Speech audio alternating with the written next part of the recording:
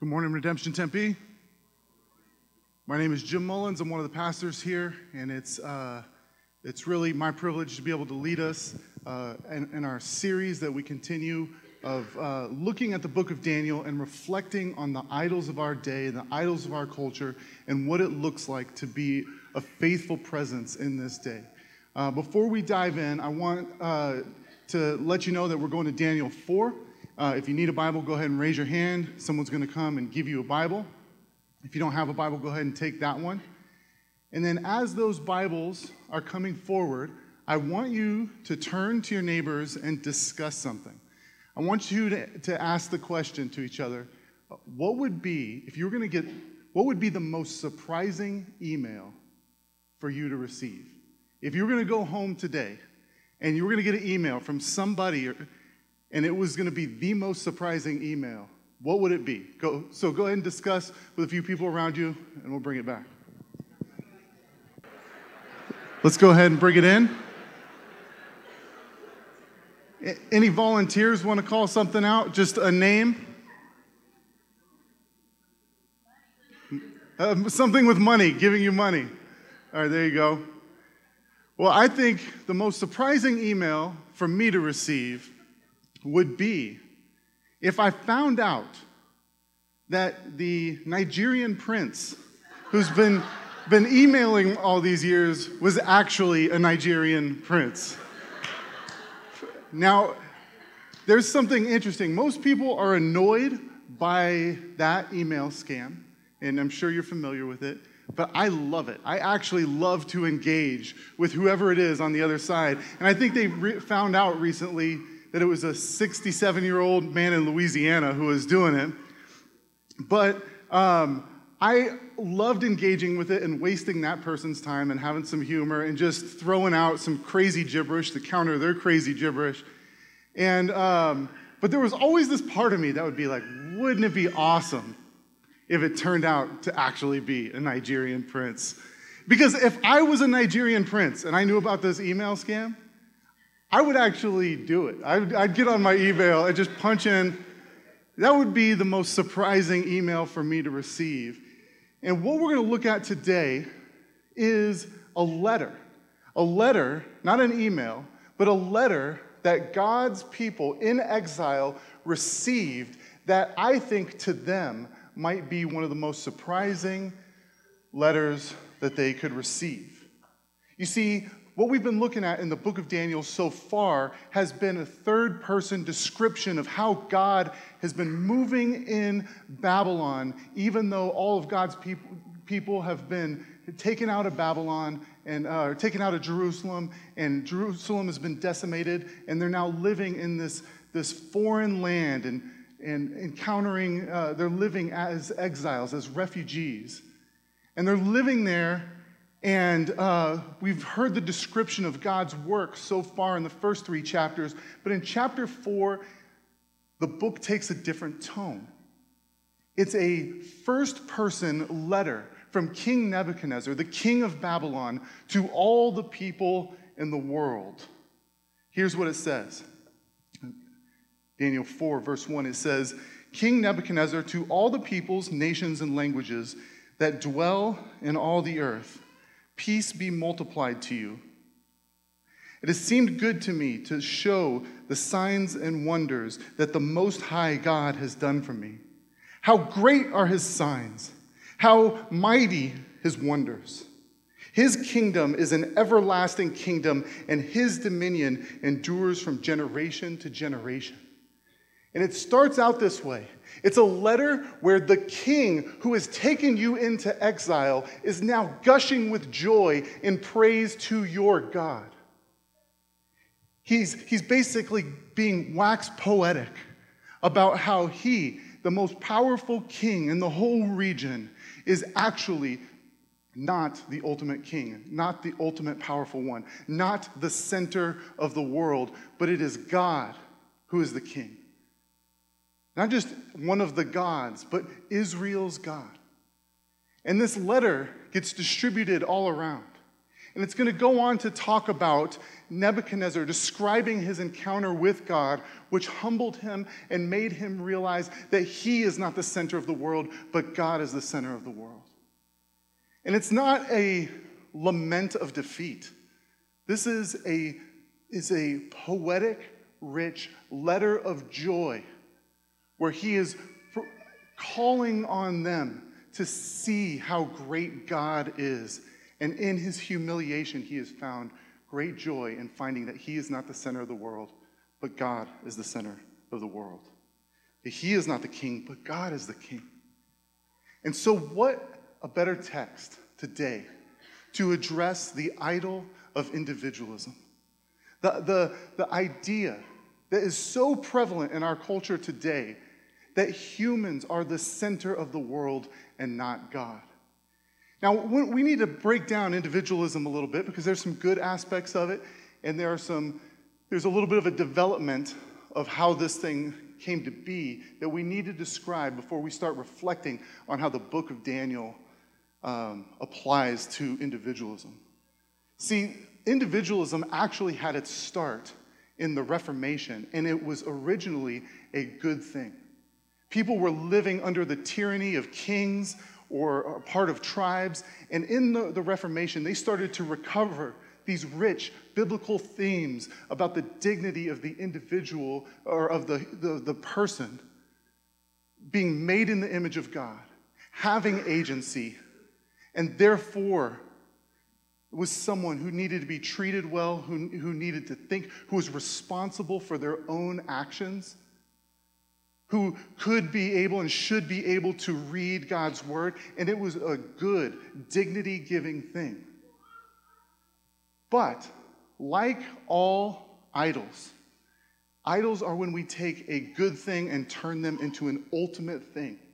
And this idea of the importance of the individual ends up catching steam and eventually morphing over time to where it's no longer that humans are created in the image of God and therefore have dignity, but that humans are above all else, including God, and they are the center of the world. It probably reaches its peak at the Romantic Expressionism of the 18 and 1900s. And I want to describe individualism, especially expressive individualism, through a few quotes so that you can feel the weight of this. Let's start with the first one from Ralph Waldo Emerson, 1803 to 1882. That's when he was alive. And he said, "To be yourself in a world that is constantly trying to make you something else is the greatest accomplishment." Now, what's interesting is that sounds so normal to us, but it was kind of revolutionary back then. That sounds like the text of a commercial that you will see on almost any channel. The most important thing is to be yourself.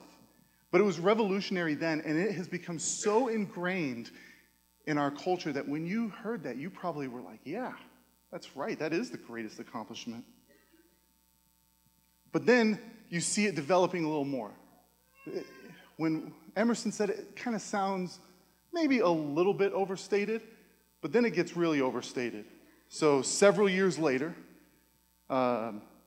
William Ernest Henley, after he had lost his leg, he wrote this poem, Invictus. And he ends it by saying, "I am the master of my fate. I am the captain of my soul." He was saying that if there is a sovereign, if there is a king, if there is one who is in charge of my life, it's me. And he lived to about 1903, just about the time a woman by the name of Ayn Rand was born. And if there was ever, you might be wondering, is this individualism? Is it really idolatry? Is it really the worship of another god? Well, listen to what Rand says. She says, "And now I see the face of God, and I raise this God over the earth, the God whom men have sought since men came into being, this God who will grant them joy and peace and pride. This God is one word, I." that over time, what started as honoring the dignity of the individual has become a way of life that says that the individual, that human beings, especially individuals, are the center of the world. It's all about us and it's all about me. And if you don't believe that it still is taking place today, she died at about 1982, but in 1982, a bunch of people were born, a bunch of philosophers that I listen to every day in every coffee shop, and their advice is, you do you, man. This is every person giving advice at a coffee shop ever. And you don't think I'm listening. I'm not listening to music. I've got earbuds on, and I'm eavesdropping on all the conversations, and it doesn't matter what it is. Should I leave my wife? Should I change my job? Should I do whatever? It's ultimately some version of you do you. You do what makes you happy. Follow your heart. And it's snowballed into what is now called expressive individualism, the belief that, as Tim Keller says, identity comes through self-expression, that the highest commitment is to your own passions and desires. And it may sound nice, but if we dig a little deeper, we see that it's a problematic worldview. I've met so many people who've put their families in jeopardy because they've just quit their job without a plan, cut off their income because they weren't passionate about their job. I've known so many people who've gone into deep debt because they want to travel the world or have these certain things, and it's a part of who they are, their identity, driven by their desires. And we're even in an age where we're so focused on creating ourselves, defining ourselves, saving ourselves, that we are at a place where people are defining not just their gender, but their ethnicity.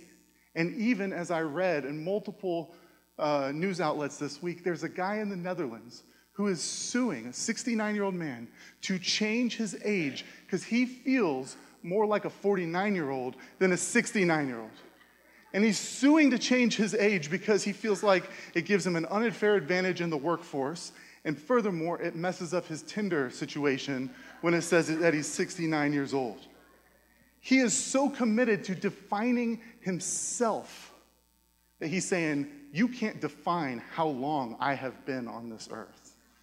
It's not 69 years, it's 49 years. I am so sovereign, such a God, that I define time.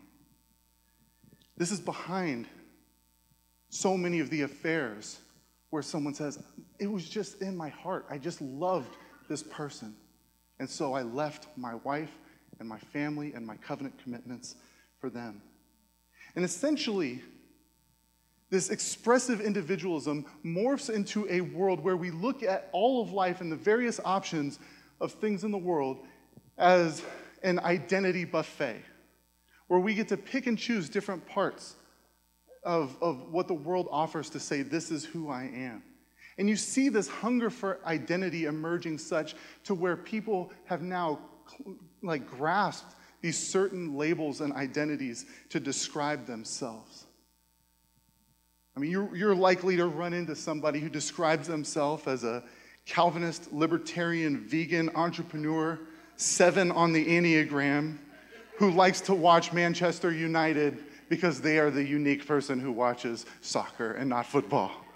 We're going around the world looking at the buffet of things and following our heart and trying to create our own identities, which is creating a weight on us that is it is unbearable. Now, before we critique this through Scripture, just a few things I'm not saying. I'm not debating individualism versus communalism. Historically, these are both rooted in a humanist ideology that says that humans are above God and are at the center of the world. Individualism just says it's the individual person, and communalism says it's the group. Both are idolatrous, but today we're focusing on individualism. And the second thing is, I'm not critiquing good self-reflection, doing some counseling, some work on your heart, being attentive and aware of what's going on in your heart. Those are good things. What I'm critiquing is this orientation to life, where you are like a God who defines yourself, who saves yourself, and your emotions and desires are what define everything for you. And if there was anyone who knows what this was like, the first expressive individualist, King Nebuchadnezzar. The guy who thought the whole world was about him because he was at the center of the powerful empire of Babylon. And in this letter, after talking about this praising of God, he goes on to tell you about a bad dream he has. It says this, verse 4, I, Nebuchadnezzar, was at ease in my house and prospering in my palace. I saw a dream that made me afraid. As I lay in bed, the fancies and the visions of my head alarmed me. First of all, we just got to say that that's hilarious language. The fancies of my head alarmed me. And this guy is out terrorizing the world and like crushing whole communities. And then he's like, oh no, I had a bad dream. Like, stop all of society. And he calls all of the dream interpreters and the magicians, and they can't interpret this dream that he has. He tells them the dream, they can't interpret it. And then finally he goes to Daniel, God's servant living as an exile in Babylon, who's interpreted a dream for him before.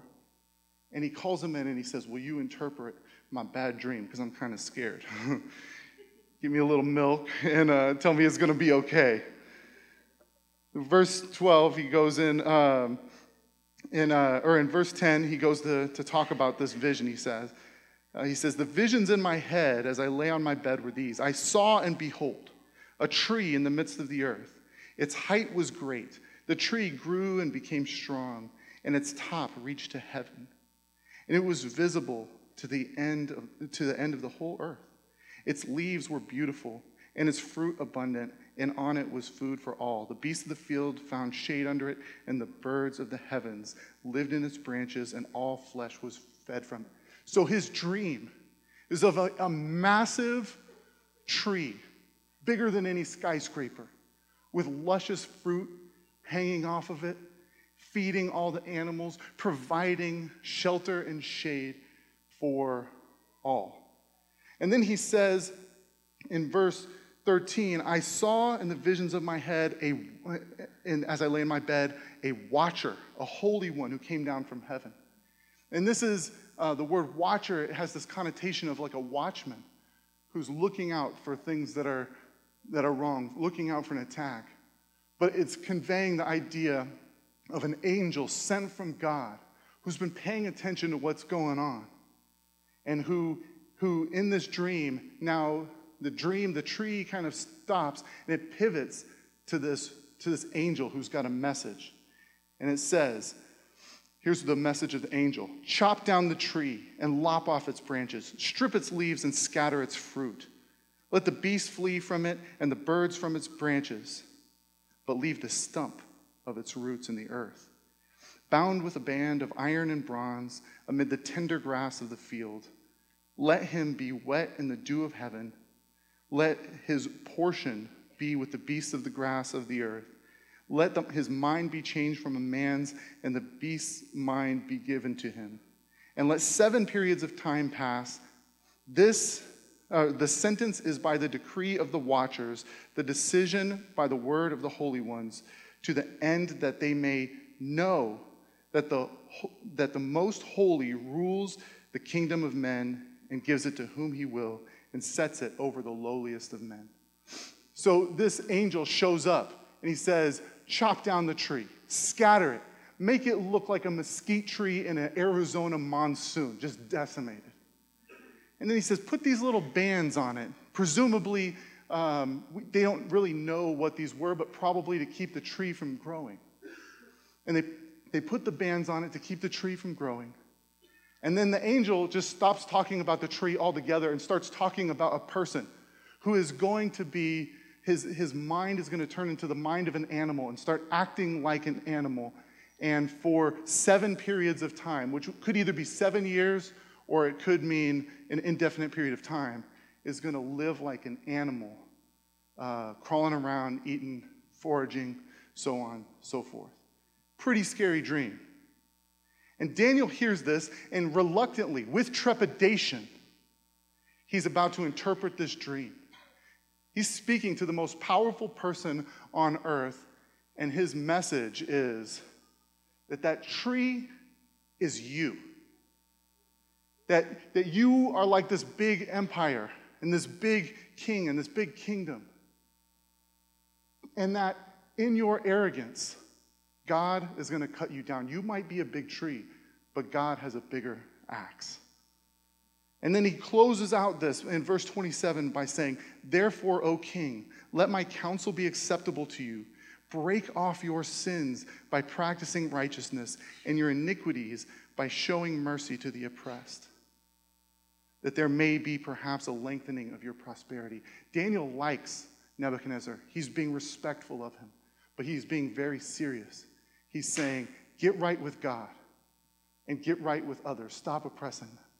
Essentially the same message that Jesus gave that said that life was about loving God and loving our neighbors as ourselves. And he says, if you repent, you'll be all right. But if you don't repent and you still see that yourself as the center of the world and you keep exalting yourself as the big tree, God is going to cut down the big tree. Now, if you were Nebuchadnezzar, put yourself in his shoes.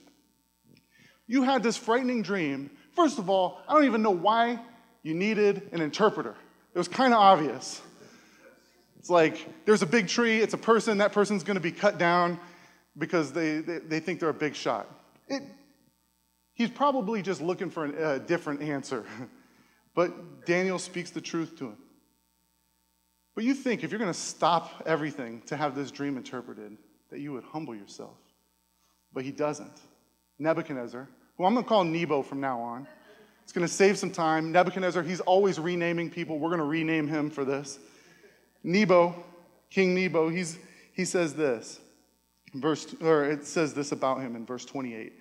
And this came upon King Nebuchadnezzar at the end of 12 months, that he was walking on the roof palace of Babylon, so the highest point in his palace. And the king answered and said, who's he answering? I don't know. He's not talking to anybody. It says, is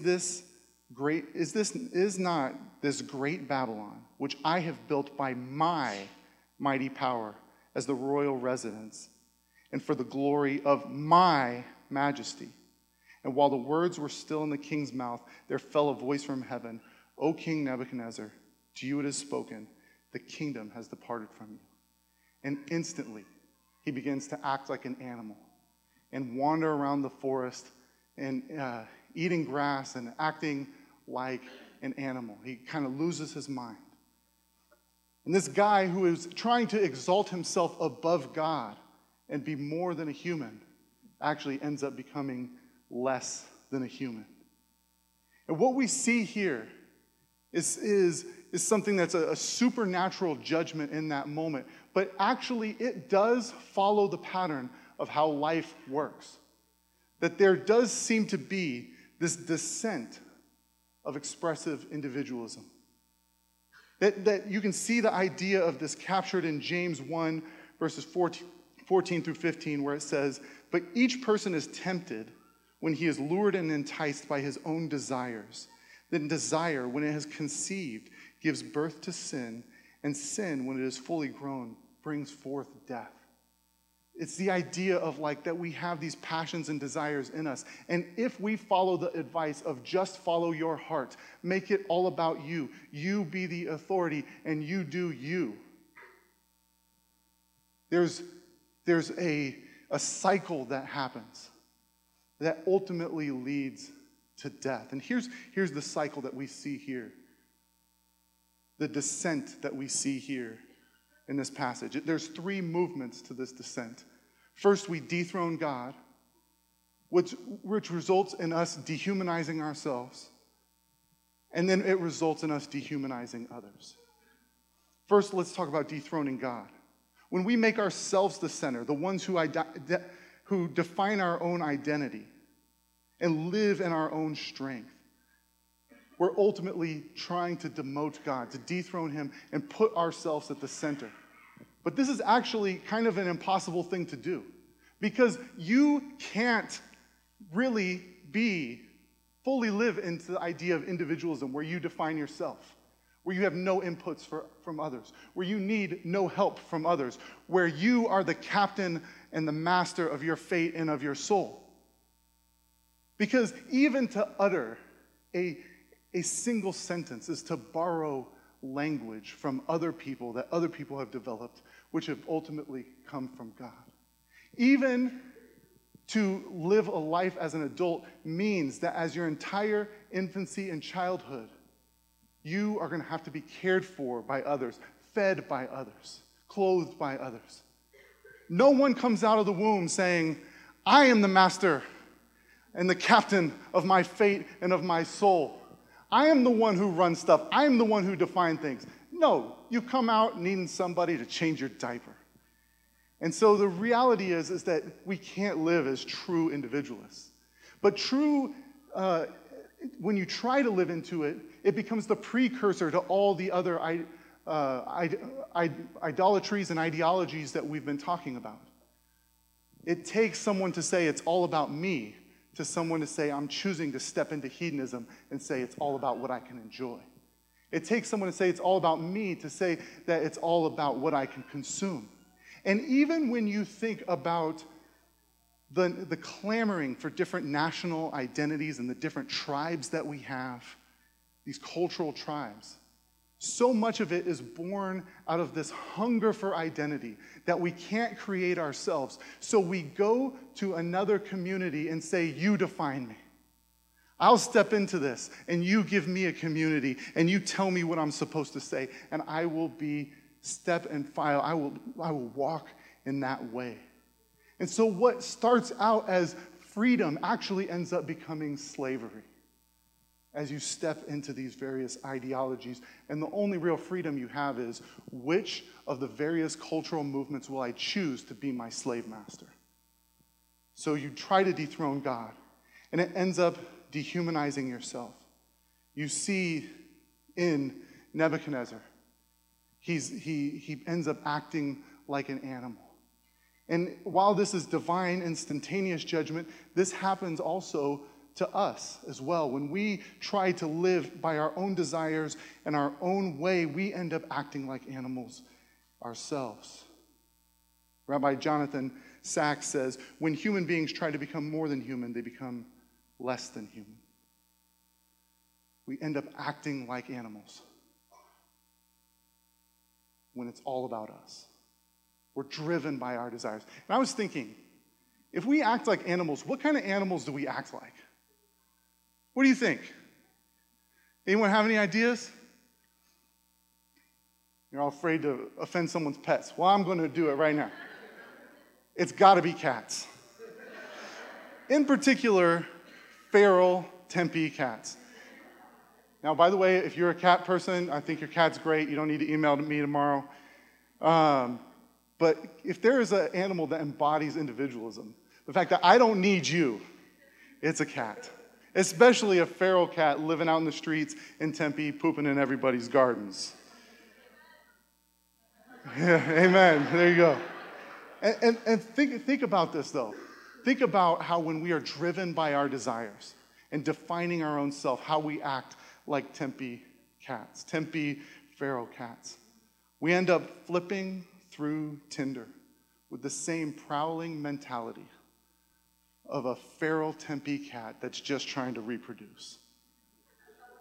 We end up racking up credit card debt with the same sort of hunger that comes from the feral cats that are rummaging through our garbage, just wanting more and more stuff. Instead of showing mercy and compassion to someone with a different political viewpoint, we act like a vicious feral cat who is swiping the claws of rhetoric at a bird of a different feather. And we follow social media trends and things that are going on in the world with the same inattentiveness of a cat who has seen a laser pointer for the first time. We end up acting like animals, less than human, when we try to make ourselves more than human, try to make ourselves God. And this ultimately results in dehumanizing others. We end up treating people as if life is a movie about us, and everyone else is just an audience, part of the audience, or an extra. It's no longer about being known and knowing others and being in real community. It's about a public display where people are dramatizing and playing a part from some script that they have chosen from one of the cultural movements. And we end up mistreating each other. And mistreating each other out of what we feel like is a moral commitment. The philosopher Charles Taylor, he talks about how historically people have always left their families. This is something that's always gone on. But we are in a generation where people will leave their families and leave their commitments to other people, leave their children, leave all the other things that they're committed to, and feel like it is morally right because they are following their hearts and being true to themselves. I'll tell you about this. I have a history of this in my family, and I'll give you one example of it. Apparently, okay, this is the lore in my family. My great-grandpa invented dog food. So you could kind of tell, like, I've got a bias toward dogs over cats. But he ended up, inventing dog food, apparently. And Purina, he was in business with Purina.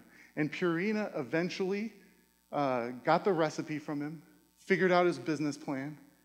And instead of buying him out, they realized there were some loopholes in the contracts. And they basically just cut him out of the deal altogether.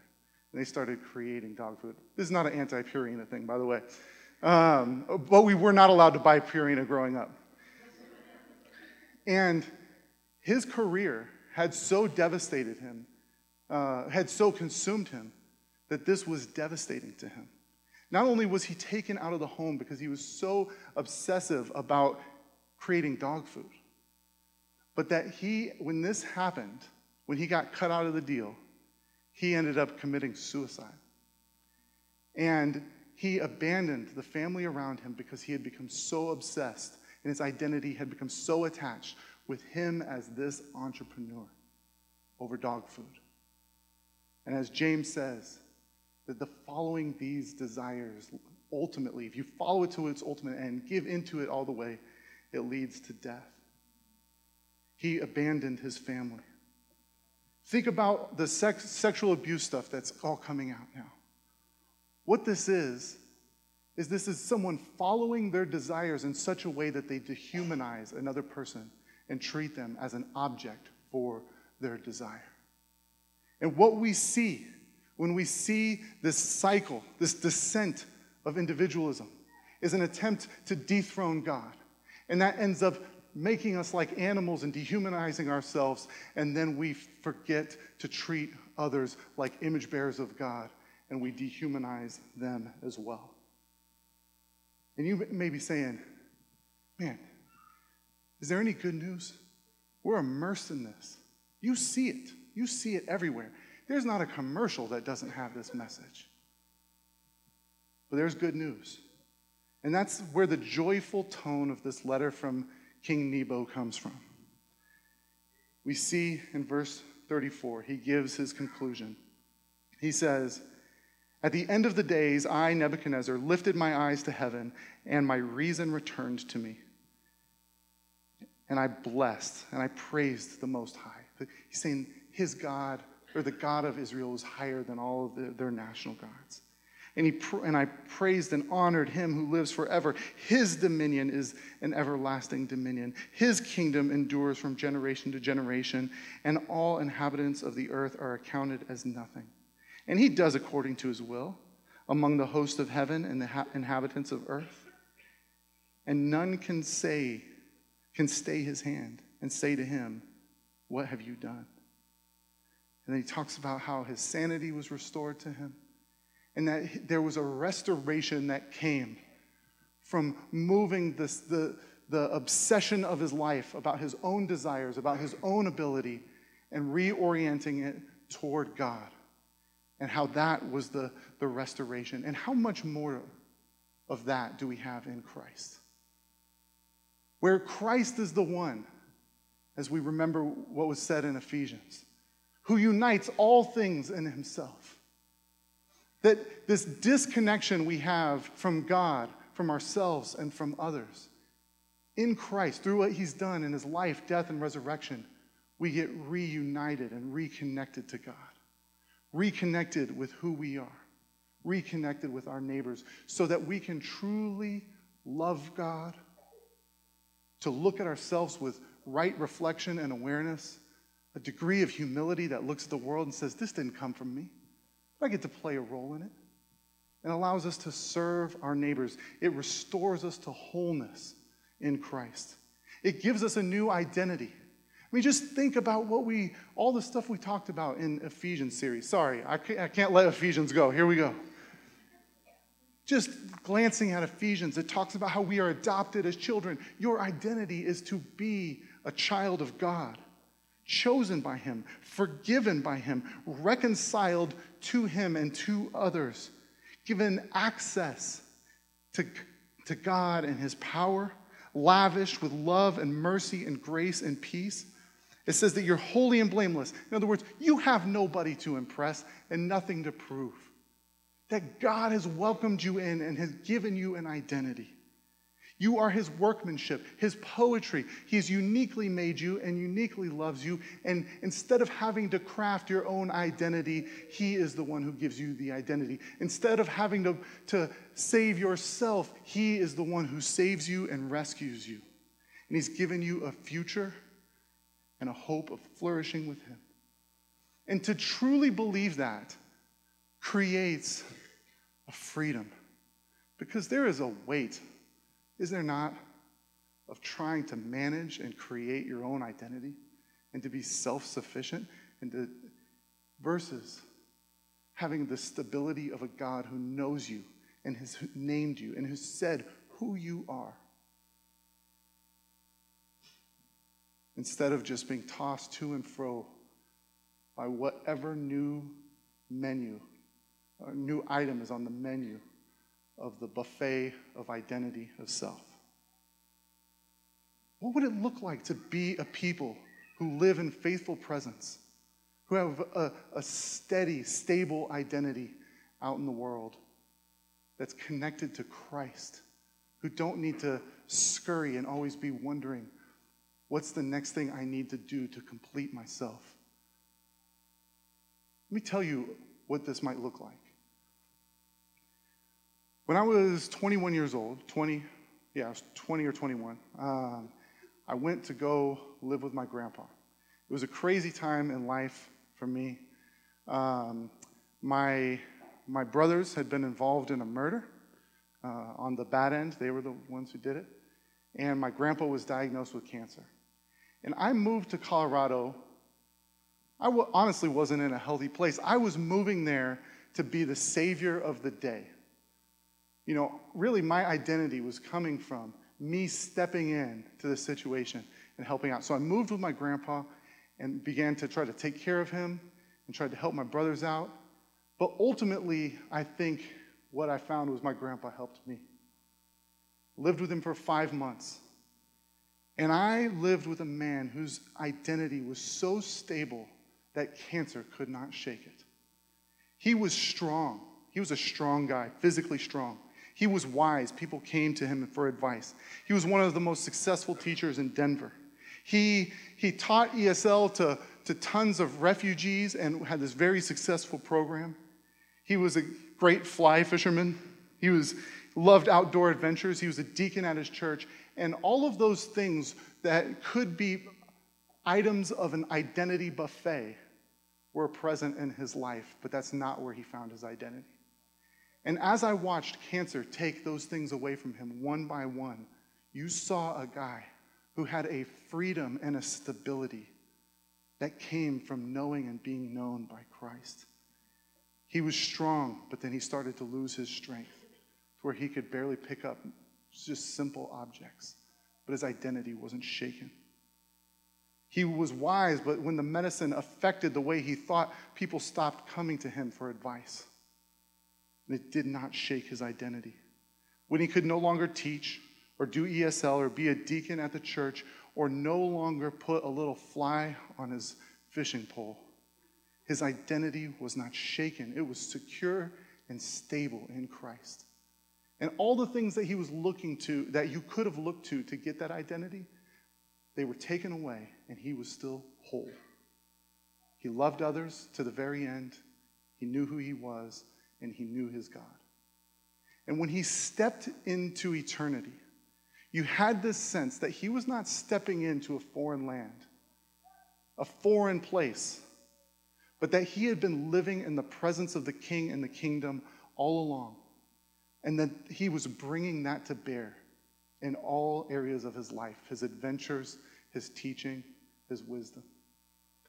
And if we could be people who, instead of looking to the buffet of identity, trying to define ourselves, looked to the gospel, and it created that level of stability in our lives, of knowing who we are and knowing who God is, we could love others.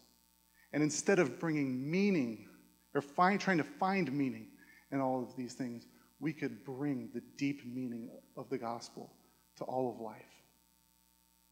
Let's pray. Father, we recognize that you have made us and you have made us in your image. We recognize that we are not our own, that our identity, who we are, comes from being known and loved by you. You are our Father. You, Father, have given us our name. You've given us our life. You've put breath in our lungs. You have showed mercy to us. And that the true joy comes, and the true wholeness comes from knowing you and being known by you. Not from the many things that claim to be able to define us. We pray that you would give us a sense of your presence, a sense of the wholeness that we have in Christ, so we can scatter out into the world and not find meaning in the various things, but bring meaning to those things. We pray in Jesus' name. Amen.